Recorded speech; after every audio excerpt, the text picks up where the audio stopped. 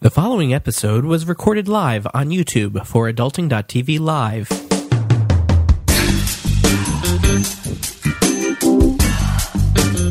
Welcome to Adulting, the podcast where we want to adult every day. Download episodes at adulting.tv.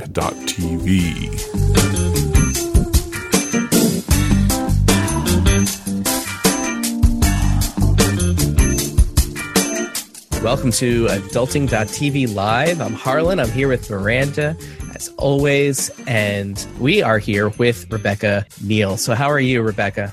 I'm doing well today. How are you? I'm doing great. So why don't you tell us a little bit about yourself and how you became a master at negotiation? Well, I'm an attorney, and they say attorneys practice law, so I can't necessarily say I'm a master negotiator, but I practice negotiating so that I can get better and better with each negotiation.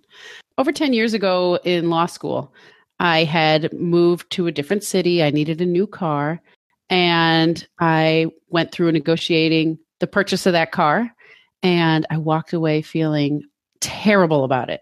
So the next year in law school, I took a negotiating class that just changed my world.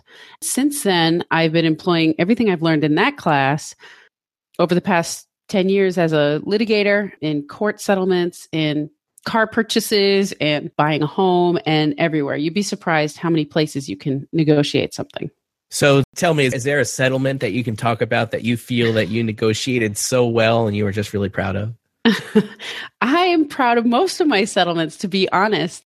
So I can't think of one in particular. At one point, I had a job where I was in court every single week negotiating a settlement for my client, and I was helping them resolve some really sticky issues. And honestly, every time my client walks away happy, I walk away happy. Yeah, that's fair. So what happened with the original, when you went to buy that car and Right. you realized that your negotiation skills needed some improvement, it led to the class. What happened with that negotiation that was so bad? So what happened? Actually, this was when I sold the car. When I sold the car, I listed it for a certain amount that I really wanted it for. And I told myself, oh, my bottom line is a certain amount. It was a beater car. Okay. So I think my bottom line was $1,400 and I listed it at $1,800. And the person negotiating said, will you take $1,400 for it? And I said, yes. And afterwards I said, well, yeah, I got my goal, but I always wondered if I had countered, would I have gotten more? And I really think I would have. Mm-hmm. And so one thing that I always tell myself is always counter.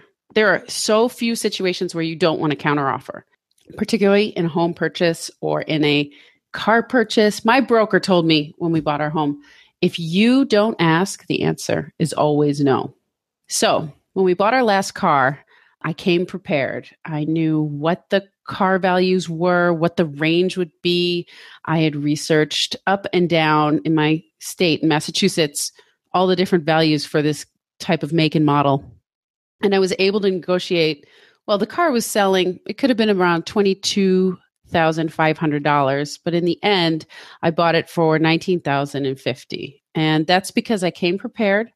I usually negotiate with honey and not with vinegar. I don't make a big stink. I ask nicely. I say, is this the best you can do? And during the process, as I sat down with the salesperson, I was just kind of looking at my phone because he had walked away for some reason. And I looked at the car online, listed online. And I was about to email the link to my family and say, look at the car I'm about to buy. I was so excited. And I saw that they had lowered the price on the car online in the time that I had been test driving the car.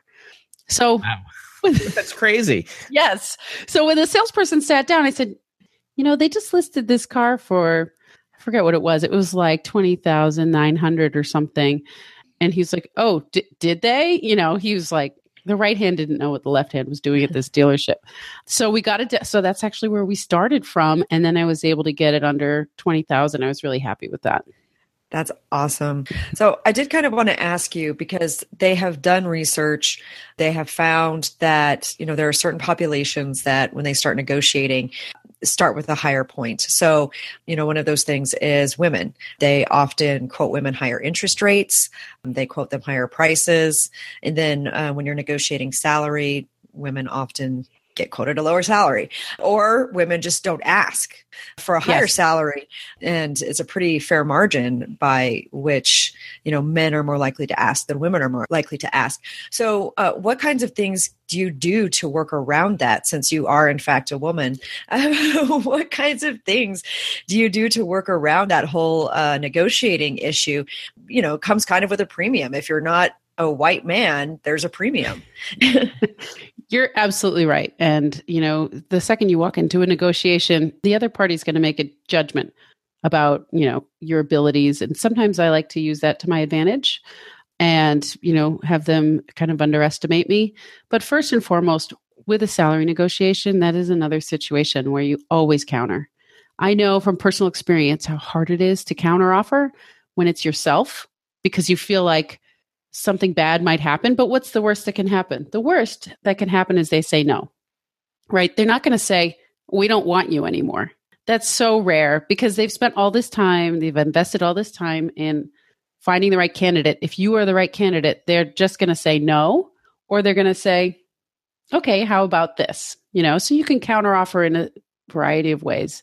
You can make an actual counteroffer with an actual salary number, or you could say something like, can you do a little bit better, and see how they respond. Something that women in particular are challenged with in a negotiation is apologizing.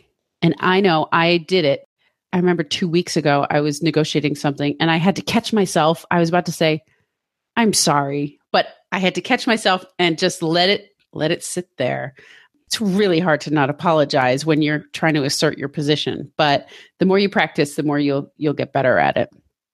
Yeah. And what about a car? I mean, you talked about, the salary and just asking that. So the same thing with a car, can you do better than that? Or do you just come with extra facts and extra information and just be like, hey, my credit, I know I qualify for your best rate. So is this actually your best rate? Because here's what I've got from my credit union. I mean, can you, is that kind of what you have to do, is be extra prepared? Yes, absolutely. So I was negotiating a used car, and there are all different points where you can raise an issue that you see would give you a better price. Right from the beginning, you want to start with a good number. Like I said, I was starting from the internet price. I had already lowered their asking price. And I found that actually a credit, and whether you pay cash or take out a loan, I was told that it makes no difference. So I scrapped that as soon as he told me it's not going to make a difference. And I started asking about, when you buy a pre-owned car, they come with certification or a checklist of the inspection that they made on the car. And so you can take a look at some of the things on there and poke a few holes sometimes. For example, I was looking at the tires, and I was a little confused about the tires, whether they were new or whether they were really worn, but it turns out they were actually replaced. So when they got the car, the tires were really worn. The dealership replaced the tires. But if they had been really worn and they hadn't replaced them, then I would have either asked for a discount, because I would have to replace the tires, and I would quote some number that was, reasonable and tied to how much it would cost me to replace the tires. Turns out the tires were replaced. So to me, that was like added value. Not only was I getting the car that I wanted, I was getting them with brand new tires. Other aspects for a car purchase are particularly when they have different cars on the lot and they all have different mileage. You can start talking about, well, maybe I'll take this one or maybe I'll take that car. I'm not sure. The mileage is so high on this one. I wouldn't want to pay as much for this one as I would pay for something with lower mileage. So you can poke holes in some of the areas where you can find where dealerships and owners find real value in their cars, the mileage, the year, the make, the model, those kinds of things. So what other things might you be able to negotiate on other than your salary or cars? Maybe some other purchases, large purchases? Or little purchases. Just the other day, I was buying a dress and the button was falling off. And I said, so is there a discount because the button's falling off? And she said, oh, yes, I can take 10% off for that. So I find myself doing it all the time. Once you're tuned into what a negotiation looks like, you'll find it everywhere. And we're not just talking about dollars and cents, but anyone who's in a relationship negotiates all the time, whether they want to admit it or not. Who's going to do the dishes tonight? Who's going to cook dinner tonight? That kind of thing. Even I find it everywhere. And for me, as a lawyer, I'm negotiating constantly with opposing counsel. You kind of negotiate a little bit with the court sometimes too. I mean, you have to tailor your arguments and see what they will let you take. But yeah, I'm doing it all day long. So it's interesting that you negotiated the price of a dress. How easy is it to negotiate at a retail place where everything has a price tag and that's the price? So what you're talking about when it has a price tag, you're talking about a concept called anchoring. Okay, so the merchant that has the product is anchoring you to think this is what the product is worth. Okay, so if you want to negotiate, then that's where you have to start from. That's why a lot of people don't like to throw out the first number. But you can use that to your advantage. And like I said, you could point out a source of value in that garment, that dress, the button was falling off, and say, hey, listen, this really isn't what the price tag says because I'm going to have to fix it. You could even say something like, I'm going to have to ask a tailor to do it, and that's going to cost me $15. Can you take $15 off? I like to make it open-ended and see what can you do. I don't do it all the time, but when I see an opportunity, I always ask because as my realtor said, if you never ask, the answer is always no. Yeah. And I think that's interesting because that reminded me of a time when I was buying one of those electric griddle things that you make pancakes on. And we were at the store and the thing was on sale anyway. It was on a sale price. So we asked for it and they said, we don't have any more in the back. And I said, well, can I buy the display model? And they said, yes. And I said, well, is there a discount for buying the display model? And they said, yes, we can take off 20%. And so, we got 20% off the sale price on this griddle thing, just because, we're like, well, we could ask for the rain check and then get it later for the sale price, whatever. But now we're getting the floor model and, awesome. And all we got to do is go home and clean it up a little bit and it's fine. Yes, absolutely. And some retailers offer price matching. That's an easy one to do. They even price match Amazon. So all you have to do is, I'm so bad. I'll be shopping for something in a store and I'll just look it up on my phone and see if there's a better price. And I'll bring it up to customer service and say, can you price match this? Another thing I do is when I get up to the cashier, I say, are there any coupons floating around that I don't know about? And that really works well at a lot of department stores because there's always a coupon.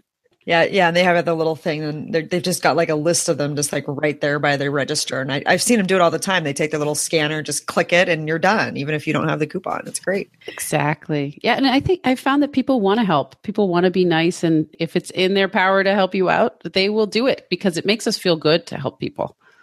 For sure. So what happens when you run into somebody who doesn't want to make you feel good and doesn't want to help you? What happens when you are kind of in that tussle with the car salesman or the tussle with the seller of the home or the person at the retail store who's like, I don't care if it's torn, you're not getting a discount. How do you then move forward in that situation if you're dealing with somebody who's kind of adversarial about it? It's so difficult. I mean, I deal with adversaries all the time. But it's important to keep in mind a concept called your BATNA, which is BATNA, which is your best alternative to a negotiated agreement. So if that salesperson says no about the dress, what's my best alternative? Is my best alternative to buy another type of dress? Or is it to buy that dress without the discount and just sew the button on myself? Or is it to find that dress at another store and get it perfect for a full price or maybe even a lesser price? So it's really important to keep your BATNA in mind, your best alternative in mind. And that's where the research that you do going into an important negotiation really comes in handy. And that's also where I whip out my smartphone in the middle of the store and I see, what are my other alternatives? And then I can move on from there. Yeah, I think there was one time I was buying a computer for some reason, and I don't think it was for me. I was helping someone else buy a computer, and we just got to the point we were negotiating a little bit, and I had a price that I had in mind, and my best alternative to a negotiated agreement was walking out and getting something else somewhere else. And so that's what I did. And, I went ahead and moved to I said, we've gotten as far as we can get, thanks a lot for your time. And we had spent a lot of time, and walked towards the door. And, before I hit the automatic doors, they were after me and saying, all right, okay, let's see what we can do. And, sometimes, being that, willing to just walk away from it and honestly walk away from it, I think, is a good way to get a little bit further with negotiation sometimes. Absolutely. And you never want to bluff and not follow through. So you could walk out that door with just as much confidence as you could accept the new offer that they presented you as you were about to walk out the door. You want to be able to keep that alternative in mind, no matter how much time you've invested in this option. It doesn't change what your bottom line goals are. So it's important to understand what your goal is and what your options are. Yes. So I am going to be ready to buy a car here pretty soon. Not a nice car. It's going to be a junker car for my teenage son. So it's not getting anything nice for me. So as I'm going through this, and, we've talked a little bit about negotiating a car sale and everything. Are there some things that you need to know that are different when you're buying a new car versus a used car, especially if you're going to be buying it from a private party as opposed to a dealer? Because the last time I did a car negotiation with the dealer, it was everybody's like, oh, yikes, it's so scary. But it was pretty easy because we started online. We sent it around to a few different dealers, had them kind of bidding against each other. Then, it was kind of the end of the month and the end of the year. So we asked about manufacturer, incentives, and then their dealer incentives, and then their special financing. And in the end, we got it for quite a bit less than was listed, and for 1.9% interest rate. And so we were happy, but I assumed that when I'm buying the junker and I'm getting it from maybe a private seller or, a seedy used car lot, I like one of those, those seedy little ones that you have. Right. Yes, totally. Where they're like, we finance everyone. I assume that the negotiation is going to be a little bit different. So what are some of the differences there that I should probably take a look at? I'm absolutely going to be different because you don't know what those financing deals are at those CD car sales. And this isn't necessarily about negotiation, but as my role in the consumer lawyer, I'm always very hesitant about some of those deals that they're offering for financing at the small car dealerships. Ideally, you want to walk in there with a pre-approval on a loan from, for example, a credit union where you got your best interest rate. Okay. And then you have some parameters for how high you want to go. Another thing you want to do when you're buying, particularly from a private party, is you want to have the car inspected by a mechanic. Every mechanic I've ever asked about this has their own checklist of things that they inspect for a car purchase. This is totally normal for them to do, and they charge around $50 to $100 for it. And it is going to be the best $100 that you spend, because you want to know if that car is broken in some way. So when you're negotiating that kind of deal, you're going to have to do that inspection that I talked about the dealership had done for me.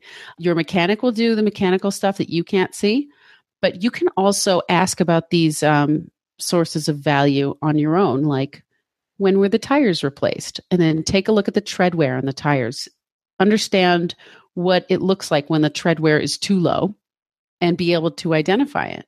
Obviously, take it for a test drive and see how it rides. Obviously, take it on some bumpy roads and make sure that things are in good shape with the suspension. And you don't know who you're going to be dealing with on the other end. It might be someone like me before I took a negotiation class who accepts the first offer that came in my bottom line. So you should ask. Just ask. Okay. Yeah. And then like you're saying, you can use all of these things like the mechanic and the test drive and everything as a place to go from. To me, it seems like no matter what negotiation you're going into or what you're going to do, in addition to asking, it's very important for you to do some research and do your homework ahead of time and come into it as prepared as possible. Absolutely. It's not only going to help you in your negotiation itself, it's going to help you know when to walk away, like what Harlan was talking about. Yeah. So aside from purchases, how about negotiating? And this is something that might apply to a lot of listeners and viewers, negotiating debt that you're trying to repay that may be a little too much for you to handle. Now, I know that some credit cards will negotiate and reduce your interest rates, or even go through systems that will allow you to reduce what you owe entirely. How do you go about negotiating that aspect of your life? So I do work with some student loan borrowers and some debtors who are in a really tight spot with their debt. And so I have had some experience with this, particularly in the student loan world, where creditors will negotiate. But you first usually have to be in default on the payments. If you've been making your regular monthly payments and you're totally fine with keeping up to date, they're not going to talk to you. The extent to what they might do would be to, for example, if you have a credit card debt at 25% APR, something ridiculous like that, you might be able to negotiate down your interest rate. But until you're actually in default, they're a lot less likely to come to the table and start talking about a reduction in the principal, which is the amount that you owe and the amount that you're paying your interest on. So I've found that they are much more willing to come to the table when you can say, look, I have this lump sum. I'm ready to give you. So for example, if you have a $25,000 student loan, you have been in hard times for 10 years, you just cannot pay it. And you've at this point paid more interest than you paid in even principal. You could say, listen, I've paid $19,000 in interest on this $20,000 loan. Cut me some slack here. I have $7,000 I can give you in a lump sum to call it done. And that's going to tell them that you're serious. And if you need a payment plan, they might not accept your $7,000 just off the bat. They might say, okay, well, we can come up with a payment plan from there. And you might be able to get a payment plan that where the principal doesn't accrue interest during the next 2 years, and you pay off, for example, $300, $350 a month, plus that $7,000 earnest payment. But that lump sum upfront payment is going to go a long way in helping show them you're serious and that you'll be making good on at least a portion of this. And how do you start? You just call the number that's on the bill, and do you get shuffled around from one place to another, or how easy is this? So you do. I mean, if you're at the point where they're collecting a debt, they're going to provide a phone number. You're going to call it, and it's going to have this pre-recorded message saying, this is recorded. All the information we collect is for debt collection purposes. And when you speak to the representative, take notes while you're talking to them. Take down who you're talking to, and try not to give them too much information about yourself. If they sent you a letter and it got forwarded to you in the mail or something, you don't have to give them your current address if you don't want it. You don't have to give them your social security number, although they probably have it, your current phone number, your cell phone, or anything like that. You don't have to give them your email address. Although in order to facilitate the negotiation, if it sounds like they will be working with you, then you're going to have to provide some of that information at some point. When you really start talking turkey and get to talking numbers, they're going to say, I'm going to need to speak with, the actual creditor. They're going to need to know what your hardship is. And so that's when you tell them your sob story, and you might have to write it down for them and send it on in. Sob story being like you have been out of work because of a medical issue or something like that. I mean, I've heard a lot of them, and a lot of them work. So if you can dig deep and find something to spark their compassion, then you might be able to get even further. It sounds almost like the more eloquent you are in talking about your hardship, the better deal it is. It's really hard because nobody wants to say that they've fallen on hard times. Nobody wants to talk about some of the really personal things that have made it hard for them to pay their bills. And I've never met anybody who doesn't want to make good on their entire bill. So yeah, it does come down to some sort of eloquence and storytelling. And that's really hard when you're talking about yourself and you already feel bad about having to make that phone call. So there's something we talk about. It's called expanding the pie. So if you think about, you're negotiating a debt settlement and you're talking about the principal payment, right? But there are aspects of that negotiation where you can get a benefit without it translating necessarily into dollars and cents. For example, there are non-monetary benefits you can negotiate, like the 1099 form that they send you when they forgive your debt. You want to find out if they're going to forgive more than $600 of your debt, how much they're going to write on that 1099 form. Because when it comes time to file your taxes, if they give you a 1099 that says they forgave $10,000 worth of a loan, you're going to have to pay taxes on that forgiven amount.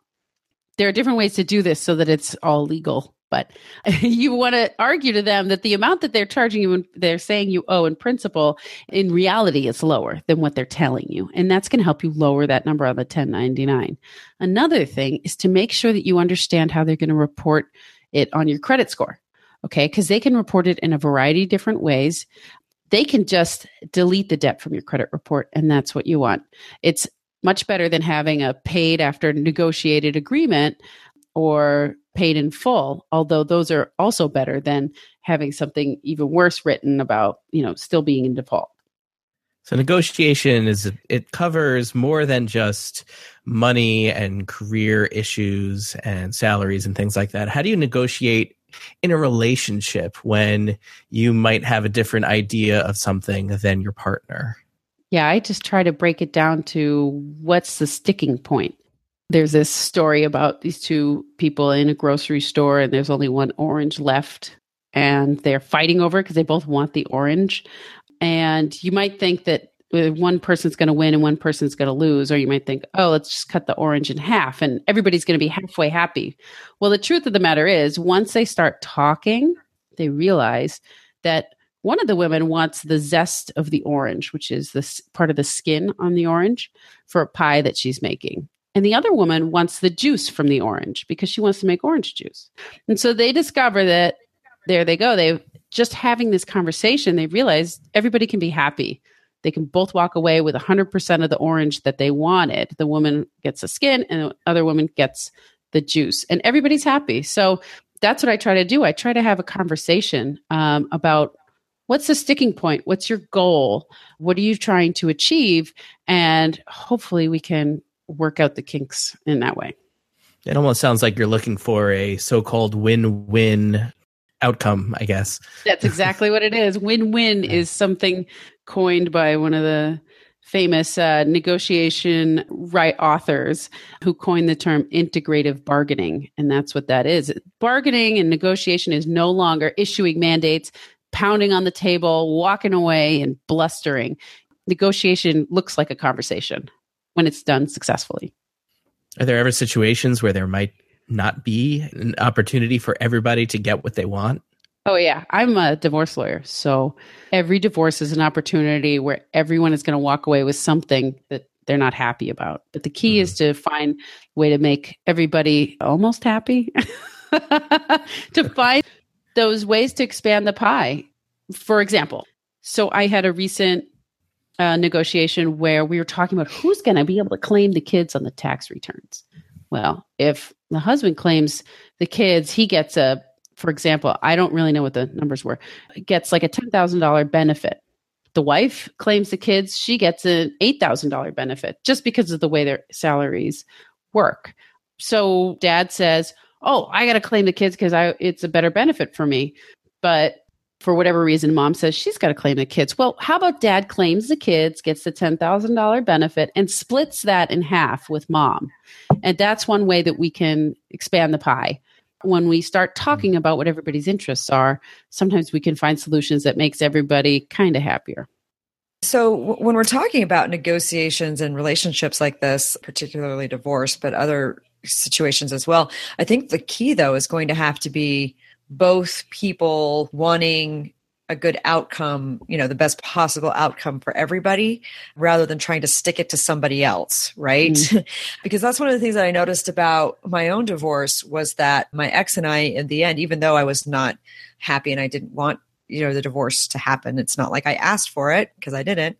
But one of the things, though, was when we sat down and talked about what we were going to do and how everything was going to be divided up, we decided it would be a goal for the both of us to have the best start for each of us separately, as well as make sure our son was taken care of. And so we started from that point rather than a point of anger and trying to stick it to each other. And I think in any relationship, when you start doing these negotiations, you need to start from that point. Otherwise, Rebecca gets a new boat. Is that how it works? Yeah, I'm a terrible businesswoman because I'm always trying to help people come to the table and find an agreement, because I know that litigating the heck out of a divorce really leaves a lot to be desired, except that I get a big paycheck. But I'd rather my clients walk away with a relationship that they can work with, because when they have kids, obviously their relationship continues. But that's a really good point, Miranda, because when you have somebody trying to stick it to the other person, you're not going to have that integrative bargaining that can really expand the pie for everybody. If dad really wanted to stick it to mom, he'd say, no, I'm going to claim the $10,000 no matter what. There's no way I'm going to split that. Whereas she almost got her full benefit if he splits his benefit in half. It's hard to navigate. But that's why also, if I may say, you should always hire a divorce attorney if you find that you're having difficulty with somebody not coming to the table, because we can be the voice of reason, whispering in their ear saying, this is going to turn out really bad for you if you continue to take this position. Sorry for that plug. No, I think it's great. So let us know again how our audience can find you online. Sure. You can find me at thepersonalfinance.lawyer. That's my law firm site. And soon I will be launching a negotiation class. It'll be all online, and it will be providing for people not just information about how to successfully negotiate, but practice. And I found, like I said, with every negotiation, I get better as a negotiator, and it's a good way to test out your skills. That course and my 5 tips on negotiation pitfalls for women is available at brilliantnegotiator.com/adulting. You can download that little worksheet. I have 5 points, 5 pitfalls where women should look out in their next negotiation, and quick fixes for each one of them. We will include a link to that. It's there in the video that you're watching now. It's also going to be linked on adulting.tv once this episode is added to our podcast, a podcast that you can subscribe to at adulting.tv/iTunes.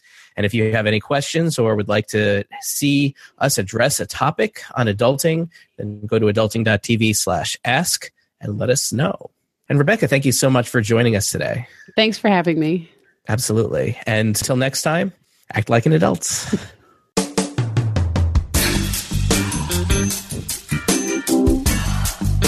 Thank you for listening to Adulting.